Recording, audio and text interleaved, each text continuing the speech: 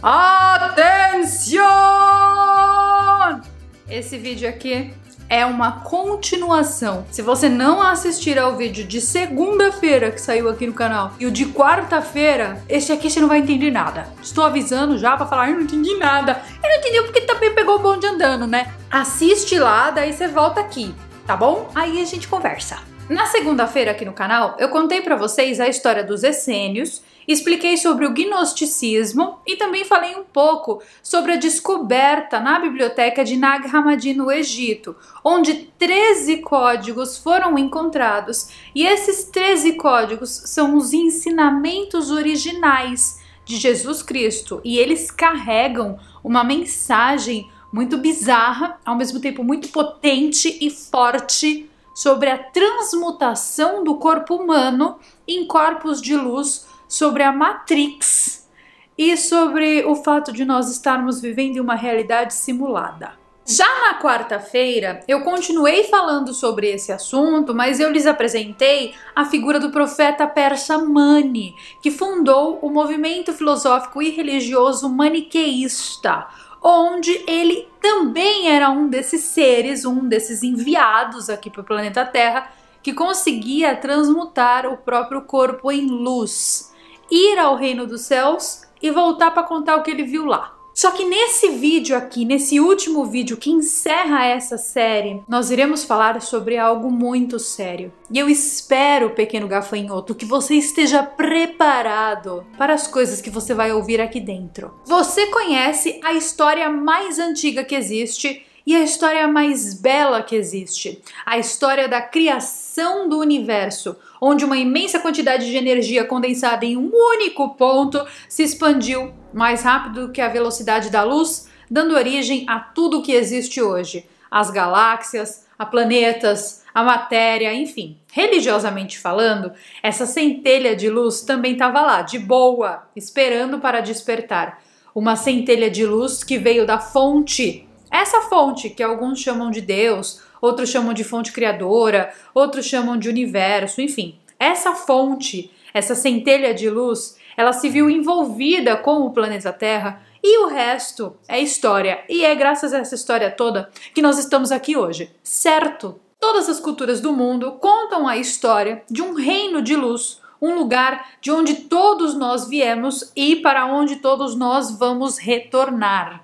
E existem muitos nomes, tá, para essa dimensão de luz. Na tradição dos gnósticos, que nós vimos no canal nos 2 últimos vídeos, Jesus Cristo foi um desses avatares que teria descido para essa dimensão aqui para despertar a Terra. E no planeta Terra, na atualidade, a ciência encontra esse reino de luz todos os dias em pesquisas sobre o entrelaçamento quântico e sobre os buracos de minhoca. O entrelaçamento quântico, a teoria física, nos diz que a ascensão para o reino da luz é algo muito mais fácil do que a gente imagina ser. O entrelaçamento quântico acontece quando uma quantidade de partículas, como fótons, por exemplo, se formam no exato mesmo instante. Elas compartilham a mesma essência e a informação trafega de uma para outra instantaneamente através dessas partículas. Por quê? Porque essas partículas são uma só, porque elas se formaram no exato mesmo instante. Elas estão conectadas umas às outras. Isso significa que mesmo que essas partículas sejam separadas por uma longa distância, uma ação performada em uma irá afetar instantaneamente e automaticamente a outra. Quer ver um exemplo? Olha eu aqui, ó. Tô fazendo cosquinha num quark aqui, ó, que tá aqui no meu quarto, certo? Nesse exato mesmo instante e instantaneamente, um quark que tá lá na PQP do outro lado da galáxia está sentindo essa cosquinha que eu estou fazendo. Porque essas duas partículas, o quark do meu quarto e o quark lá do outro lado da galáxia, eles se formaram no exato mesmo instante. Eles são a mesma coisa. Ou seja, eles dividem propriedades e tudo que acontece com um também acontece com o outro. Para piorar a situação, essa partícula, vou escolher esse quark aqui do meu quarto. tá? Essa partícula aqui do meu quarto, ela não tem, presta atenção no que eu vou falar agora, ela não tem uma propriedade definida até que eu defina qual é a propriedade dela.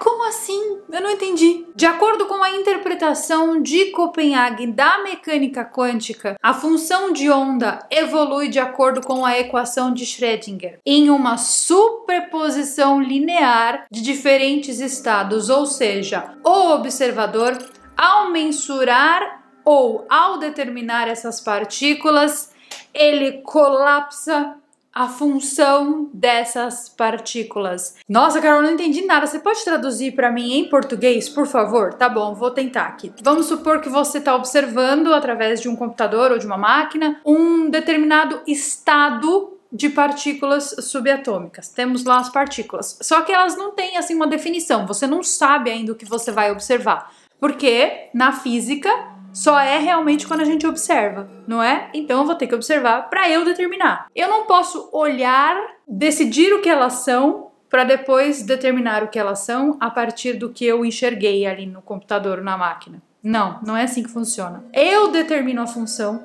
aí eu observo, eu confirmo que era aquilo mesmo que eu tinha pensado, aí elas passam a ser aquilo que eu tinha pensado.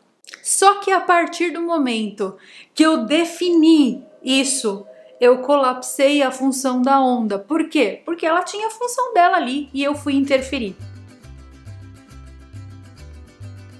Traduzindo em português mais uma vez.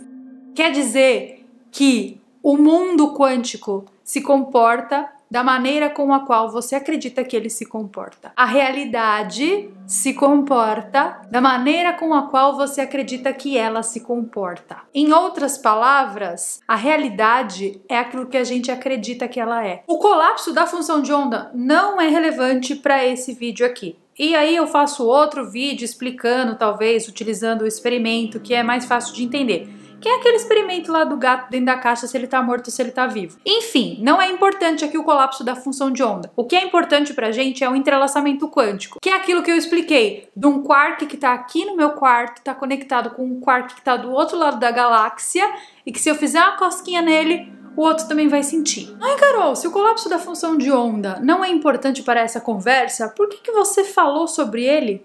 Por que você não falou isso antes que eu tô aqui quebrando minha cabeça? É porque eu sou essa pau no cu aqui que você conhece bem, né? O que eu quero dizer com tudo isso? Eu quero dizer que a informação, lembre-se, quando a gente tá falando de partículas, a gente tá falando de mundo quântico, a gente tá falando de informação, tá? Energia. A informação, ela pode ser transferida, ela pode ser transmitida, baixada ou interceptada. Ela pode ser conectada a uma outra partícula muito distante instantaneamente. Para deixar o papo mais louco ainda, que você vai falar assim, nossa, Carol, não tá louco o suficiente, eu vou falar, não tá louco, pode piorar. Essas duas partículas, ou seja, o quark aqui do meu quarto e o quark do outro lado da galáxia, eu tô apontando para lá que eu nem sei para onde é, essas duas partículas, elas podem estar conectadas por um buraco de minhoca quântico. Chega! Chega, por favor! Não entendeu nada? Ah, fique tranquilo, porque quase que ninguém entende, assim, 100% como o entrelaçamento quântico funciona. Então, se você não entendeu, eu também não, e nós também não. E assim seguimos. Einstein dizia que esse fenômeno é tão assustador, mas tão assustador, que ele não pode ser real. Se nós conseguirmos algum dia resolver esse imenso quebra-cabeça, nós iremos ter computadores quânticos tão poderosos que eles não poderão ser controlados. Mas por que a gente ia querer criar uma coisa assim, sendo que a gente já tem a inteligência artificial e ela já está totalmente fora do nosso controle? A verdade é que para entender o entrelaçamento quântico, nós teríamos que fazer uma espécie de metamorfose da nossa consciência com o entrelaçamento quântico. Nossa, Carol, por que você está trazendo o entrelaçamento quântico para uma conversa que até então eu pensava que era religiosa? Você pensava que era religiosa só porque o nome Jesus está na série? Se você pensou que a conversa era religiosa, você pensou errado. Seguindo aqui o assunto louco, então, nós já percebemos que pelo entrelaçamento quântico não importa a distância que a gente queira enviar a informação, porque distâncias são irrelevantes. Os essênios, os gnósticos e todo o povo que nós falamos nos outros vídeos aqui dessa série, Eles sabiam de tudo isso mesmo sem ter estudado física quântica ou observado partículas. Eles sabiam que os nossos corpos eram informação e eles chamavam essa informação de luz, lembra? E o que é luz? Luz são essencialmente partículas, fótons. E o que são fótons? Fótons são informações. Será que é por isso então que pessoas que passam por experiência de quase morte enxergam um túnel de luz? Seria esse túnel de luz o buraco de minhoca que leva esses seres à ascensão? Bom, dentro dessa ideia então que a gente está falando aqui dentro desse vídeo, não existe separação. Ou seja, nós nascemos aqui no planeta Terra com essa ideia maluca de self, de auto, de ego, de eu.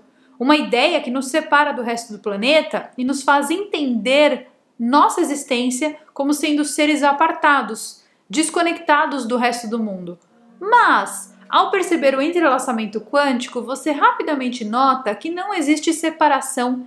Você percebe que tudo está conectado eternamente e que a ilusão da separação é causada pela força da Matrix que existe no nosso planeta. Então é por isso que fazer mal para alguém é automaticamente fazer mal para si mesmo. Você já deve ter visto o símbolo do enlace borromeano, que são 3 anéis entrelaçados mutuamente com o nome da família renascentista italiana que utilizava esse enlace no seu brasão de armas.